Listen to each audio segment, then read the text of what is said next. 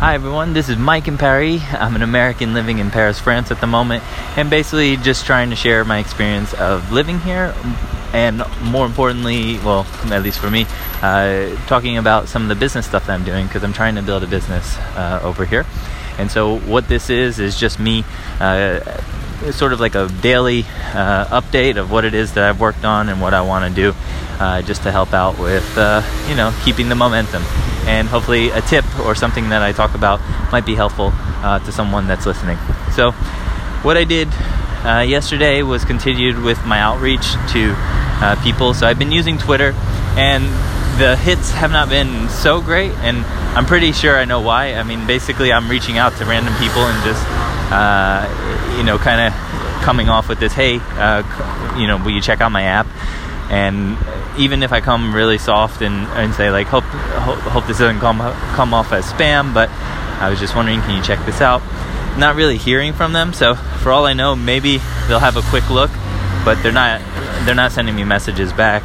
I only had a few people respond to me, so I think I'm sort of, if I understand how social media, sort of the thing works is you got to jump into conversations and talk with people before asking them to do something. So, and I get it. It's just more of I want to build sort of a reference, a list of people who seem to be influencers in the garden space, because this is related to getting the word out about our app, Happy Plant. So because I don't have so much time, I want to just spend most of it just trying to identify who's a potential influencer in the space and just get them on a list. And I think after this sort of first round, then after that I'm a little bit more set to try to create some conversations with these people. Let's see, because that would be nice. I mean, that's what you want to do, is get to understand, get to know these people and hear about what it is that their clients or the people that follow them, some of the issues that they're trying to solve. So hopefully we can figure that out and then offer a nicer app to the world. So be working on that, continue with the outreach. I started now identifying some emails, and there's a tool called hunter.io, where basically you will take a domain, a website domain, and you enter it into their website, and it'll spit out, if they have a contact in their database, it'll show you a name and an email address of a person who to contact within that organization. So it's kind of helpful just to get a sense of if there's an email, you don't have to go searching around looking for one. So I'm going to do that and just try to continue with this sort of 5 contacts every day, and in a few weeks from now I'll have 100, and then that feels like somewhat of a decent list. Apart from that, now also trying to think of product development with one of our products for websites.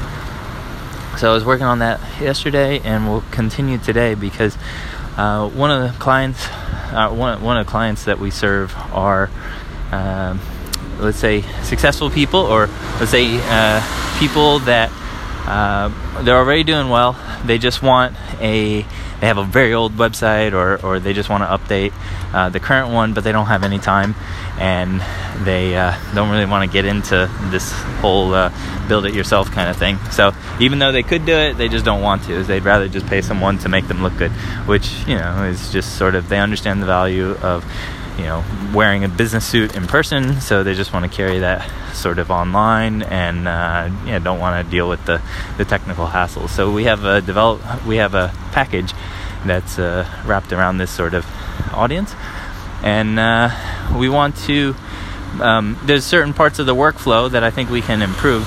So I was talking with Vitor about this yesterday, to possibly try a new setup where this would speed up the setup part for ourselves, because usually when a client says, okay, let's begin, we have to kind of arrange a few things from scratch, because that's how it is, just building a website. So you have to set up a database and all these various things, but there's other techniques on how you could create sort of a instant option that would create an immediate sort of website for someone, but then it just requires us to go in. But this would save us a lot of time. So we're looking at a few options there, and there's some new stuff in the market that came out recently that hasn't been around. So it might be, just it's not always good to change your tools, but maybe in this case it might make sense because we have not completely invested our time in creating an infrastructure, and this might be a good time to investigate the new tools, and maybe we do it with that as opposed to what we were thinking. So I'll be continuing to research this, and I think that Happy Plant we're making a push right now. So I've delivered the design to Vitor, and he's going to be programming some stuff, and hopefully he can get some of the new functionality that we want working. And if so, the goal is we want to submit this by the end of this week to the App Store, at least an update. So we'll see. All right, well, that's it. Thanks for listening. If you have any questions or thoughts about this, would love to hear. And so cool if whatever, just have a great day.